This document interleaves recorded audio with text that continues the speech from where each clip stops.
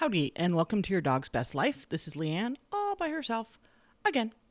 So, today I have an interesting topic to talk about, and we'll see how it goes. Obviously, I can't even say the word topic, so I'm not fully caffeinated, so this could be a shit show. We'll see. Or goat rodeo, trying not to swear. Anyway, I'm going to talk today about training dogs and why we do it, and kind of how I look at it. So I have a confession. I don't train my dogs very often. I really don't. Billy knows sit and down because down is her default, and come when called. She can more or less walk on a leash, and that is all. Ketchum, my 13-year-old Border Collie, who is going to be my first herding dog, she knows how to walk on a leash and sit. And down, she knows down. And come. And that's it. The dogs who I work with the most, so Tag and Cody and Dice, between them probably have fewer than, I would say, definitely fewer than 20 or 30 behaviors. They have sit and down and stay and behaviors on sheep and recall, of course, because that's really important, walking on a leash. But they don't have 1,000 tricks. And I look at the trainers who... Maggie, we've talked to Maggie before. She has, I think, she wrote it down, damn it, and I forgot. She just told me. She has something like 70 cues or some ridiculous number of cues for her dogs. And she only has 2 dogs. It's not like she has 70 dogs. That's what it'd be if it was me. It'd be 70 cues and 70 dogs. So, what? So, if I look at that, then I guess the question would have to be, well, if I don't train my own dogs 10,000 tricks other than herding, which is mostly just shaping behavior, not so much creating behavior from the whole cloth. What do I bring to the table as a dog trainer? Why am I even here?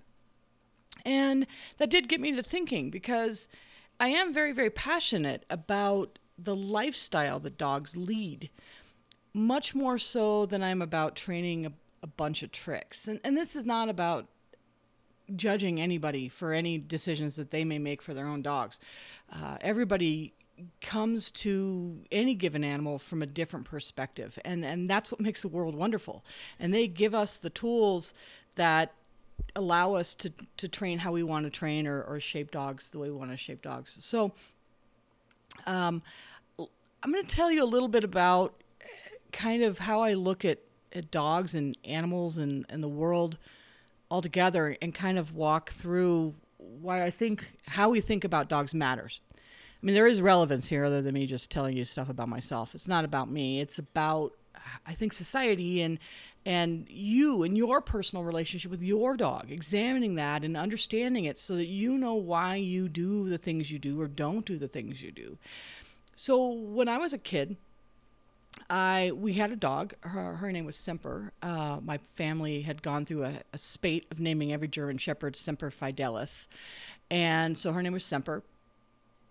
She was a German Shepherd, and I trained her everything. She was my companion, and she had a bunch of tricks and walked on, she had a bunch of tricks, but then what she became to me, which was the most important thing, was a co-conspirator in adventures. We would traipse all around the desert together. She would be off leash and I would be on my bicycle, and she would run for miles while I, as a little kid, and this is back in the day when little kids were pretty much feral animals, going to do whatever they wanted.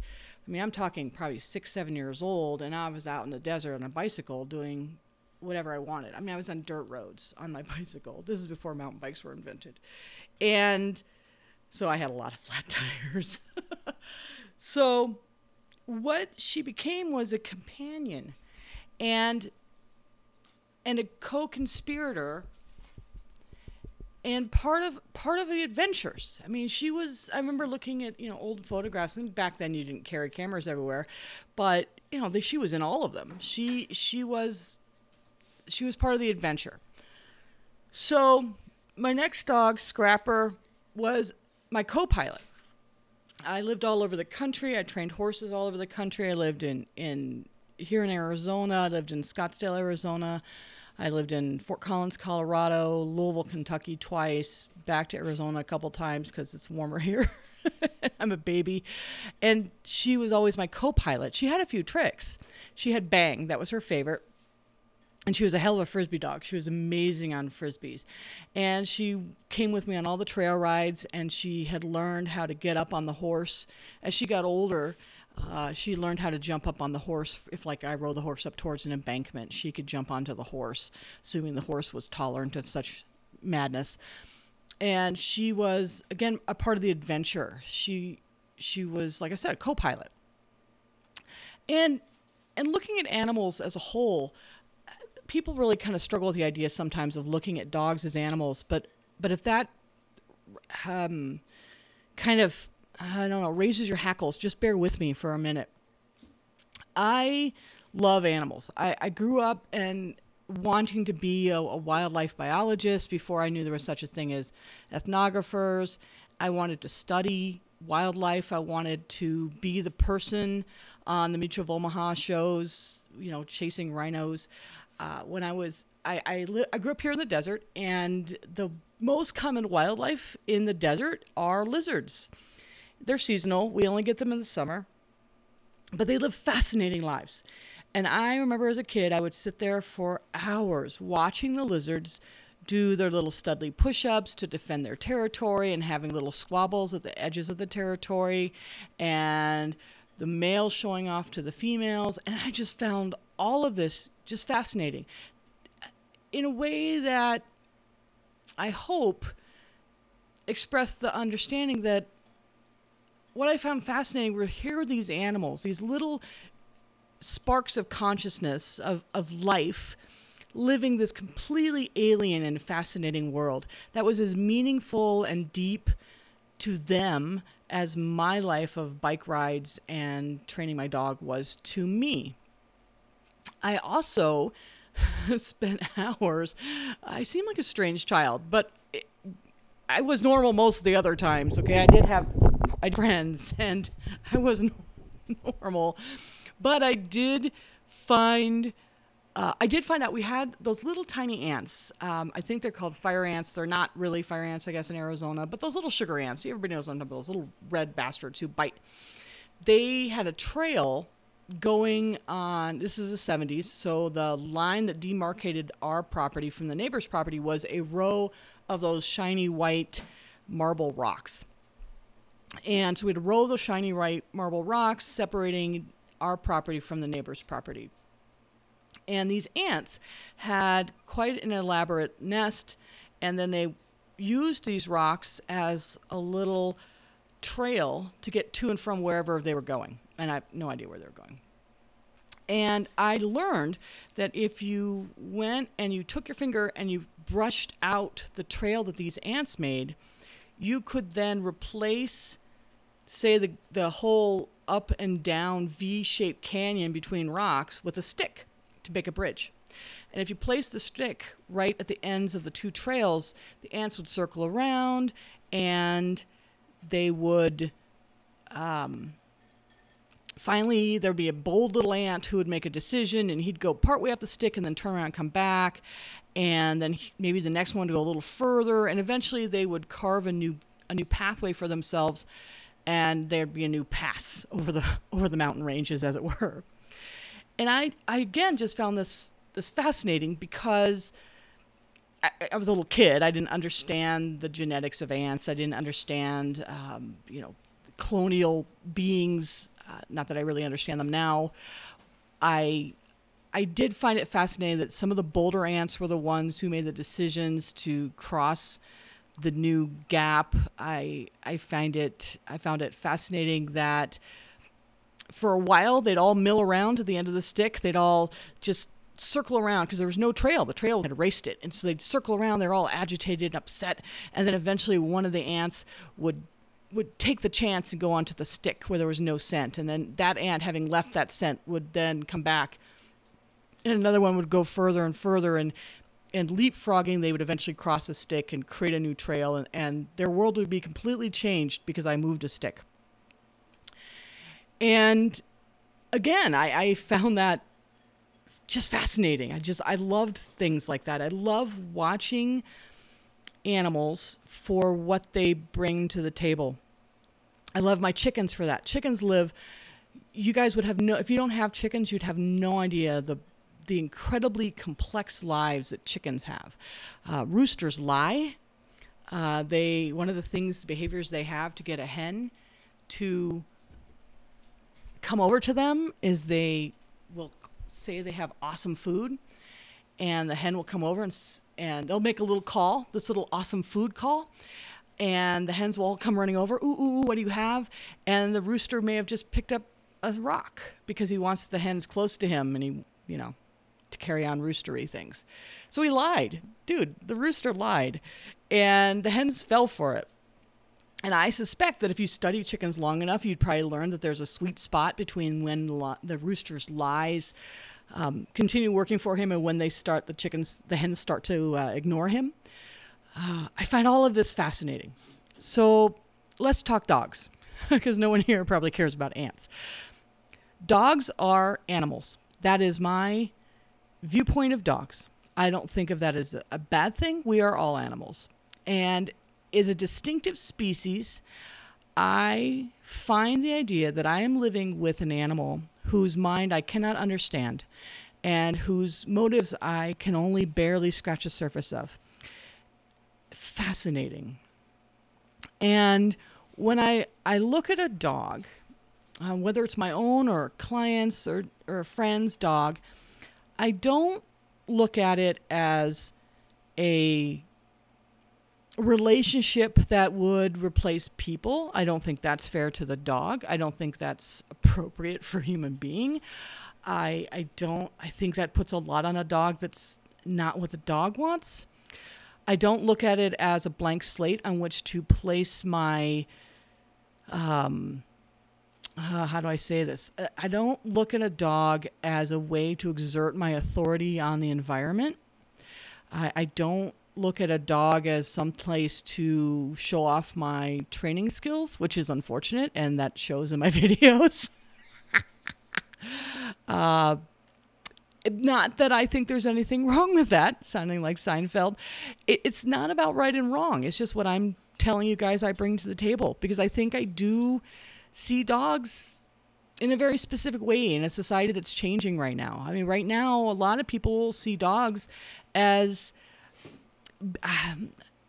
both more and less than what I think they really are. They want them to take the place of human interaction and place all their worries on this animal, while at the same time denying the animal being an animal. And that's always not sat right with me. I've really struggled with that.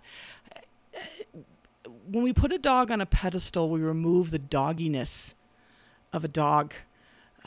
I admire my dogs for their quote-unquote loyalty, which is something I struggle with the idea that a dog understands, perhaps. I certainly know that they feel affection, so I feel that affection, and I understand it, and I certainly reciprocate. At the same time, I can watch my dogs roll in cow shit and know that they are having the time of their lives, and as long as it doesn't adversely affect me over the fact that I'm not going to pet them for quite a while and probably not let them in the house for a bit, it's none of my business. That's what brings them joy. That's what lights their fires. So when I see a dog, I see not a blank slate on which to exert my will. I don't see a blank canvas on which to paint my masterpiece of training, though I certainly would like to. I mean, when I pick up a border collie, I would love the idea that eventually showing up at Meeker or one of the big, sheepdog trials, and that is certainly in my future, and I hope it's in Tag's future. But I don't see her as just that, and she has to be along for the ride. It can't be something that's placed down on her. It has to be something she wants as much as I do. She doesn't know what Meeker means, but she knows that sheep are kick ass. So as long as I'm taking her to sheep, she could give a crap where those sheep are located. I don't see them as a innocent. This also rubs me very much the wrong way. Oh, he's an innocent puppy. You shouldn't euthanize him because he ate a child. He's an animal, and he's an animal who's an apex predator, and he lives in our house, and he has broken the covenant. And whether or not we agree or disagree that the dog could be rehabbed, if the dog doesn't have a home, the dog doesn't have a future. I'm sorry. If he's your dog and you want to continue taking that chance, that's on you. But if he doesn't have a home, the idea that we can rehab this dog and place him back in society is offensive to me. They are an animal. And just like any other animal, a human animal, they can have wiring issues. They can have pathological issues. And they are not babies. They are not, we need to stop infantilizing dogs. They are full grown, fully capable, fully automatic. They are in possession of their decisions and in possession of their lives. And yes, we can shape those decisions through training. Yes, we can shape them through genetics and breeding. But when it comes down to it, dogs are a fully formed adult animal and should be treated as such. I find it somewhat horrifying to see everybody freaking out about if they're cold. If I'm cold, they're cold. If they don't live inside, you're cruel. If you let them do a job, you're mean. If your dog ever feels even the slightest discomfort, you're a monster. I'm sorry, that's not how life is. Some dogs love being outside. They revel in it. Billy is an outside dog. She is an outside dog. Right now, Tag is outside. That is where Tag wants to be. The idea that somehow inside is better is ludicrous. We watch TV inside. Dogs don't give two shits what's on your TV. They don't care about watching you watch videos. They want to have adventures. And if nothing else, I urge everybody, if you get a dog, don't use that as an excuse to spend more time inside. Use it as an excuse to spend more time exploring your wonderful, amazing environment. Make your dog your co-pilot and go places, do things. Because you know what? Your dog's never going to say no. They're never going to say they don't want to go on that trail or the hike's too long or anything like that. They're going to go. So I look at dogs as this fascinating beast, this fascinating creature, this spark of intelligence and consciousness with an internal mind that I cannot even begin to understand, even though I tried my damnedest.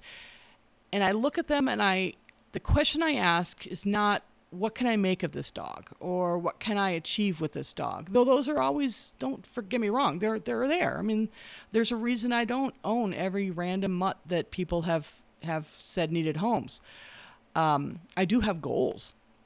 But at the same time, I look at the dogs, my dogs, any dog, and I say, how can I shape your life to give you the best of your life and meet your needs and help you move forward in your life? So as an example, I use Dice as an example a lot because for me, he's been a massive struggle.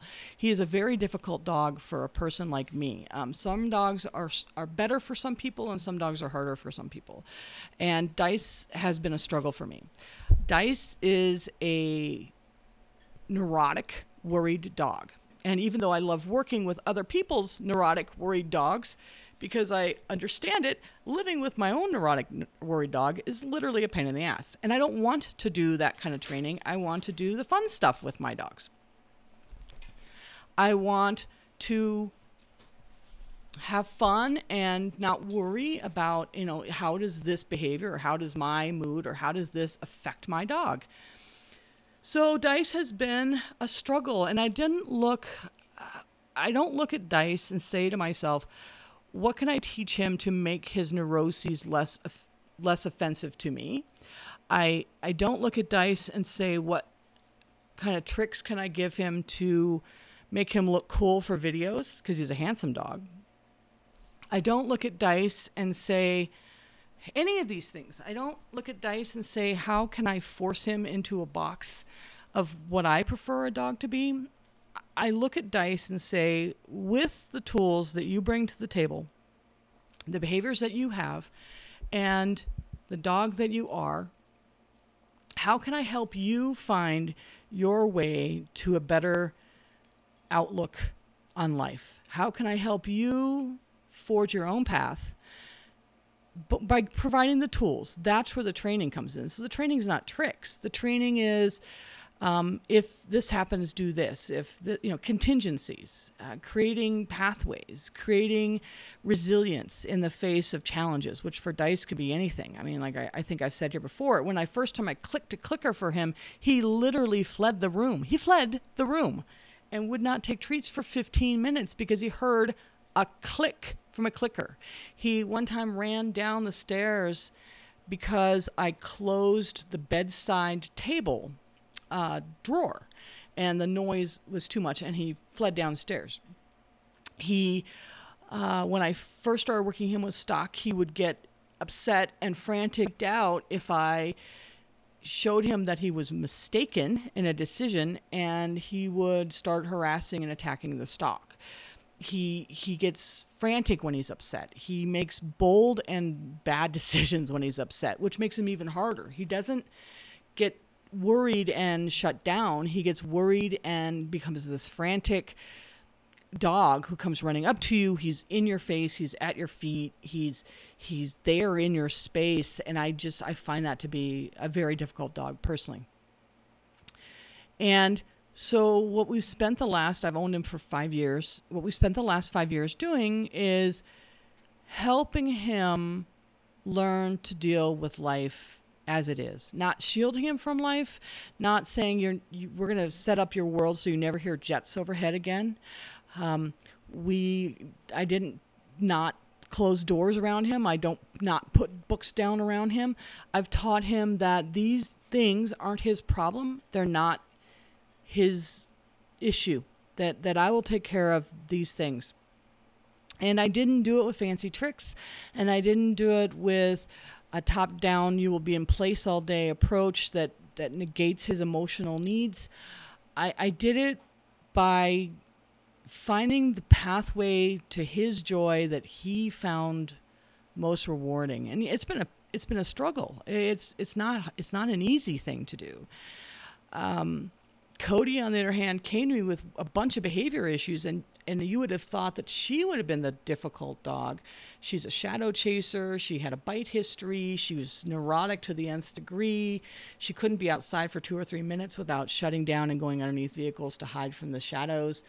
And she's been a dream because, again, it came down to helping her forge her world and giving her what she needs, which in her case is a lot of work, a fair amount of structure, and some fun games. She loves to train. Training makes her happy, so we train with her a lot. She doesn't really know anything because apparently I can't finish a trick. I can only start them. But we do free shaping, and we do silly things, and we do healing, and we do rally obedience. And she's actually competed in rally obedience. And of course we do the sheep because she loves that. And we take ATV rides and, things along those lines. A lot of puzzle games, a lot of scatter feeding. That's what makes her happy. And so for me, when I look at my dogs, when I look at any dog, it's what can I do with the dog that's in front of me to help that dog achieve that dog's best life. Not what can I do to help the owners have their best life with that dog, because that's not necessarily what's best for the dog, right? I mean, as much as I serve owners, and so owners are the people who pay my bills, and I love my owners, I make sure I have owners who have an absolute fundamental understanding of what makes a dog a dog. And if they think that the best life for their dog is to stay in a place command for 12 hours a day and then go to bed, I'm not going to take that person on as a client. That is not a person who respects in any way, shape, or form a dog. They should just get a houseplant or a stuffed animal. I want people who are meeting me in the same place. And I get those. I mean, that's what's wonderful about my clients is my clients come to me generally with these higher drive breeds, the Border Collies and the Aussies and the Rescue Pitties and Terriers and those types of dogs, because they want a companion. They do hiking, they do biking, they go camping, they travel. Maybe they're snowbirds and they have an RV and they go back and forth to some wonderfully cool place every summer. And those people want that dog to be a part of their life. The dog is not a replacement for friends. It's not a place to put all their emotional baggage. It is merely something that enriches an already enriched life. And I think that is an important caveat, is an important distinction. I have friends who can't go on vacation because of their dogs. And I'm not talking about the number of dogs. Yes, I have some friends like that. But not that. I'm talking about their dogs have problems that have not been addressed, that they can't leave their dogs for fear that the dogs will, self-injure themselves or do some damage. And it's like, well, why would you want your dog to live in that state, for one thing? I mean, how is that fair? How is it fair to own this animal, to have taken on this responsibility and allow it to suffer in such a manner that you can't even leave it with a high quality sitter for a weekend or a trainer, or their veterinarian. So I think how we look at dogs defines how we treat our dogs. And I say this again with probably some judgment. I can't please everybody. If you think your dog is your best friend and your buddy and the stand-in for all your emotional needs and baggage, I think that you are going to create an illusionary world around that animal that is not fair to the animal. And I think that you're going to constrain that dog's to life to the point where it fits your needs, but I don't necessarily think the needs of the dog would be met. On the other hand, if you look at the dog as something that must obey you, as simply another tool by which you control the environment, I really have a massive problem with that as well. A dog is not something that you just layer commands on top of and show off to the world about how incredibly well behaved you've got this dog who's flat and hates their lives. I don't see a dog as a venue for fame and fortune. How convenient for me. But there's nothing that I really, the first two I do think does do damage to the dog. I think those folks who put a boatload of tricks on their dogs or do, great agility work with their dogs or do competition with their dogs, I think that in most cases they are smart enough already to be picking out the dogs for whom that trajectory is what the dog desires and absolutely needs in their life. And so it's a confluence of goals in that case. You don't get a pug necessarily to become your world champion agility dog. That's not a recipe for success. So, the people who want the world champion agility dogs, they go out and they get the Border Collies and the Shelties and the American Shepherds, because those are the dogs who are going to light up when they see the agility course and see that their job is to go as fast as they possibly can through these obstacles. I think that fulfilling a dog's life that way is fantastic. And I think that for most of those dogs are completely fulfilled, as are the humans on the other end of the spectrum. I think where we have struggles is in the pet dog world, where I think there's a misunderstanding and a misconstruing of what dogs are. We've cityfied people to the point where they no longer understand that animals are very, very resilient, that they are very strong and able to survive and not just fight, but thrive on challenges and problem solving and getting up every day with either a job or a goal in mind. I think that when we fail to give that to our dogs, I don't care how many clothes your dog wears or what kind of food he eats, his life's shit. if your dog isn't able to find puzzles to solve during the day and challenges to be met and conquered, that's a pretty dismal life for most dogs. Now, some dogs, their idea of conquering a challenge is how hard is it to get on the couch that day. But for many, many dogs, when given the opportunity, they're going to take a challenge over a flat life with a food bowl delivered twice a day on the clock. I'll give you a little scientific-y piece of information on that. The act of choosing to work for food over free food is called contra-freeloading. It's a bizarre name. I'm sure it made sense to the scientists who discovered it. And what contra-freeloading means is when the scientists offered the opportunity to animals to work for food versus receiving the same food for free, that most animals will in fact choose to work for food. Except, and I don't know if this is true, but I did read this, so, take it with a grain of salt. But I think I read it in a pretty good book. Cats. Apparently cats don't contra-freeload. Cats are like, no, I'll take it. Thank you. I'll take the free food. Whether or not that's true, somebody can look that up for me and tell me if I'm telling the truth. So the other day I had, Billy doesn't work for food. I think everybody has already learned that who's listened to my podcasts or follows me on Facebook. Billy's idea of work is she barks all night long at monsters, but food is really very low on her list of necessary things, and she could give two shits literally about food. And food at night, feeding her is this long ordeal of me putting the food bowl down and her taking a couple kibbles. She lays down to eat because it's exhausting to stand, and she takes a couple kibbles and she might take a nap, and then she might wander around the house and she might forget that there's food and you have to show her again. And this whole ordeal can take anywhere from 20 minutes to an hour, depending on what kind of mood I'm in. And so the other day I had the food bowl down in the house for her, and all the other dogs are put away. I don't allow dogs to harass each other when they're eating, so they're all separated. And I had that Kong wobbler out. And those who don't know it, the Kong wobbler is about maybe an 8-inch tall toy that looks like a standard rubber Kong toy, those rubber beehive things.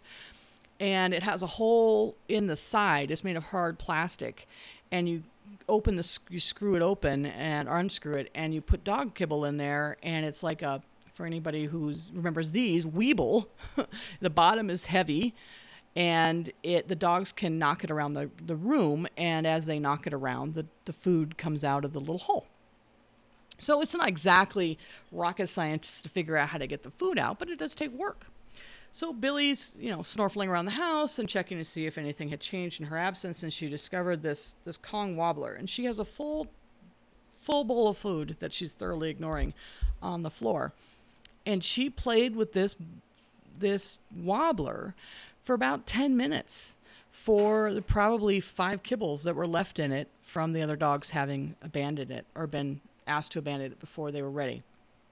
So I'm watching this dog who literally will not work for food, at all, working for food, while her with a full bowl of dog food sat within 5 feet of where she was playing. That's contra-freeloading. And that tells you what your dogs want. They want to problem solve.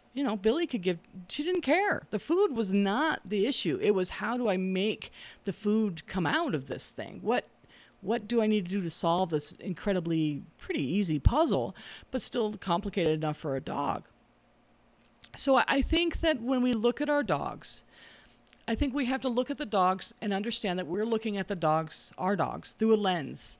And how we look, and the lens that we wear when we're looking at our dogs affects how we treat our dogs. And again, this isn't about necessarily placing judgment or, my way is better than your way, though of course I believe it. Otherwise I wouldn't do it. I'm not going to pick a way that I think is stupid. I believe down to the sole of my feet that allowing these animals to fully engage as many of their animalistic instincts and desires within the parameters of living in a human society is the best thing that we can do for them. And I think providing them the freedom to make as many choices and have as much autonomy as possible is also the best thing that we can do for them. And I believe that when they are faced with shortcomings that affect their quality of life, whether that shortcoming is that they are reactive to other dogs and therefore they can't go on leash walks anymore, and that affects their quality of life, or they're very fearful, and because of that, every new novel thing is terrifying for them, that affects the quality of life. I think when we are faced with a dog like that, we have to look at that dog and say, well, okay, this is what we have. This is where we're at. How can I add things or take things away from the environment to help this dog become a better dog in the society that we're in now? We can close off our dogs to the point where nothing scary happens to them, but that might be denying them the best life. If your dog is frightened of cars, they're going to have a really shitty life if you live in Manhattan. So you need to do something. You need to counter condition and work on making that dog comfortable with the idea that cars exist in their environment or their life is shit. So I think when I think about training, other than on sheep, where I do really work hard at shaping the behaviors that my dogs bring to the table, I look at training as giving my dogs the tools necessary to help build them to experience their all too brief life in the best light that I can make possible for them. And I hope that that's the attitude, even if it's unarticulated and unexplored, that my clients bring to the table. And that is the environment, that is the world that I see when I think of my life and our lives with dogs. And so I guess that's kind of what I had to say. I have no idea how long this took. But I hope that you understand. I know this might have been pretty muddy, and I know there are a lot of stops and starts. I'm going to have to edit the shit out of this. But when I think about dogs, that's what I think about. When I think about training dogs, that's why I think about training. When I look at behavior that's brought to the table from a dog, I don't look at tricks and I don't look at obedience. And I don't look at necessarily, things like that. I look at what tools can we give this dog to help this dog live their best life. And for many, many of the dogs that I work with, the tools are more training. I mean, I'm not going to pretend that that's not true. I mean, if you buy a border collie that has been bred for 5 generations to be agility champion, and you decide that take it into the house and not train it, because you're like, well, he has all the tools to be fine. He's not. He's going to be a psychopath. The tools that he brings to the table are the tools to be the next world champion agility dog. And you need to step up and give him what he can achieve. I look at the dogs that I receive that have landed in my life, Cody and Dice and Tag, and even Ruby, but she doesn't do sheep. I look at them as, here's this dog, excluding Ruby, who has all this instinct telling them how to handle these quasi-wild animals in sheep. And they have all of this hardwiring that I cannot even begin to understand or fathom, that tells them that this sheep is about to make a break for it, or if I place just this much pressure on this sheep, he will turn tail and head back into the flock. That I just need to add this much speed, I need to give this much distance to the stock, or they'll shift. All of that's right there. It's in their heads. That toolbox came to me in my dog, and I look at it as a bit of a obligation to take those tools and use them. I mean, that's why they're there. And I look at that as my honor. I'm honored to be able to have these amazing dogs who can do these amazing things that I can't even fathom. And I look at training them as my gift to help them better show me their skills. And that doesn't have to be a herding dog or a dog, with those kinds of instincts. Obviously, Malinois for bite work and German Shepherds for bite work, or, pitties for just destroying shit. A lot of pitties just give them something to tug on and step back. They're happy as hell if they can just shred the shit out of things. But that toolbox came with that dog, and I think that we need to both feel honored to have it, honored that our life with that dog will be trying to plumb its depths, honored to try to bring to the table our end of the deal. If that means taking agility classes, take agility classes. If that means exploring a new sport. So here's a perfect example. I do herding dogs. That's what I really, really love for my own dogs. And Ruby came to me through a series of issues, or a series of events, from a former client who had come out a year before for a herding trial. And I don't remember being particularly impressed with Ruby at that time. She was 6 months old, but at 6 months you can't tell. She came back to me at a year and a half when one of her owners passed away suddenly. And the other owner knew that she couldn't give the proper life to this dog, and made the correct decision to find a place where the dog would thrive, and chose me. And I, again, feel honored for that. And Ruby sucks at stock. She's terrible. She is appalling. She goes out and she's like, look, they're Pez dispensers. I'm going to eat poop out of their butts. It's disgusting.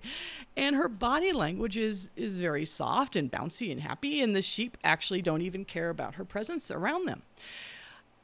She runs around the pen. She loves chasing the sheep on the outside. But once she's in with them, she's like, I don't see the point. So here's this dog with all this drive, and she's got some behavioral issues to boot. And she's a totally different dog than the Border Collie. She's just so wound up all the time and bouncy and happy and really, really, really wants to be with me. My Border Collies, Dice really wants to be with me, but Cody would run over my rotting corpse to get to sheep, and Tag would at least say, oh, it's too bad she died. Where are the sheep? Whereas Ruby needs me. I'm her lodestone. I've noticed that with Aussies. Aussies tend to be much more handler oriented than the Border Collies I've owned, at least. And I have this dog who doesn't do the sport that I choose for my dogs, because I get the dogs who choose that sport themselves. So she loves disc. She loves playing Frisbee. I'm like, okay, well, I can't throw a Frisbee worth of shit. I'm terrible. She came with 3 Frisbees, and I kid you not, within the first week, they were all in trees around my property. And just to give you an idea, I live in the desert. It's not like I'm festooned with trees. I live in open grassland with occasional oak trees, and the trees were, in fact, littered with her sadly maimed Frisbees. But I learned. She brought to the table a skill set, and it was something that I was willing to pursue for her. And, for myself, I can't pretend I'm not a saint. It's fun. I love to give myself challenges too. I believe in working for my food, as it were. I like to see a challenge and overcome it, or in the case of Frisbee, be completely and endlessly humbled by it, because I suck breathtakingly badly at throwing Frisbees for her. So we're traveling this journey together. And my goal when I look at Ruby is to try to adjust my expectations and my lifestyle as best I can to accommodate her, while at the same time remaining true to myself and not losing myself in a dog. I mean, I keep losing track. I have dogs. I can't serve all of them 100% of the time, but I can certainly serve their needs as best I can, as often as I can. So I hope I've made my point without belaboring it to the point of nausea. I hope no one dozed off. We'll have to edit the shit out of this and see what it looks like. Thank you for listening again. If you enjoyed this podcast, please feel free to like, share, what the hell? Like, share, subscribe, comment, I believe. If you want to contact me, I'm at empireridgeranch.com. You can email through the website. You can hook me up on Facebook. I'm at Empire Ridge Ranch on Facebook. I do not accept strangers as friends on my personal page. You don't want to know my politics anyway. And nice chatting with you guys. Happy training, and I'll talk to you all later.